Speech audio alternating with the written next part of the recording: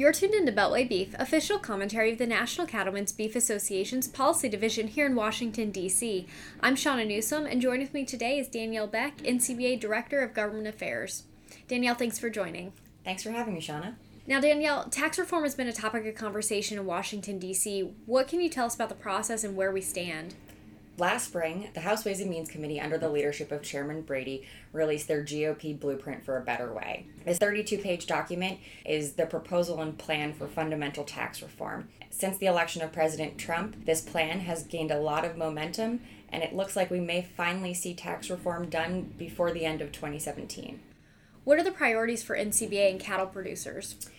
NCBA's number one priority, as established by our producers, is full permanent repeal of the death tax. At the same time, we will be fighting to preserve important tools that our producers utilize, like stepped-up basis, cash accounting, and like-kind exchanges.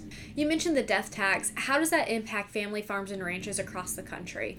The death tax is a failed economic policy. Each year, our producers allocate significant resources for estate tax planning purposes, and those dollars could easily be spent elsewhere, and not only would they benefit the farms and ranches that our members own, but the rural communities surrounding those areas. How can producers back home help you here in Washington, D.C.? This is the first time that Congress will fundamentally change the tax code in 31 years. It's critically important that lawmakers on Capitol Hill are hearing from their constituents.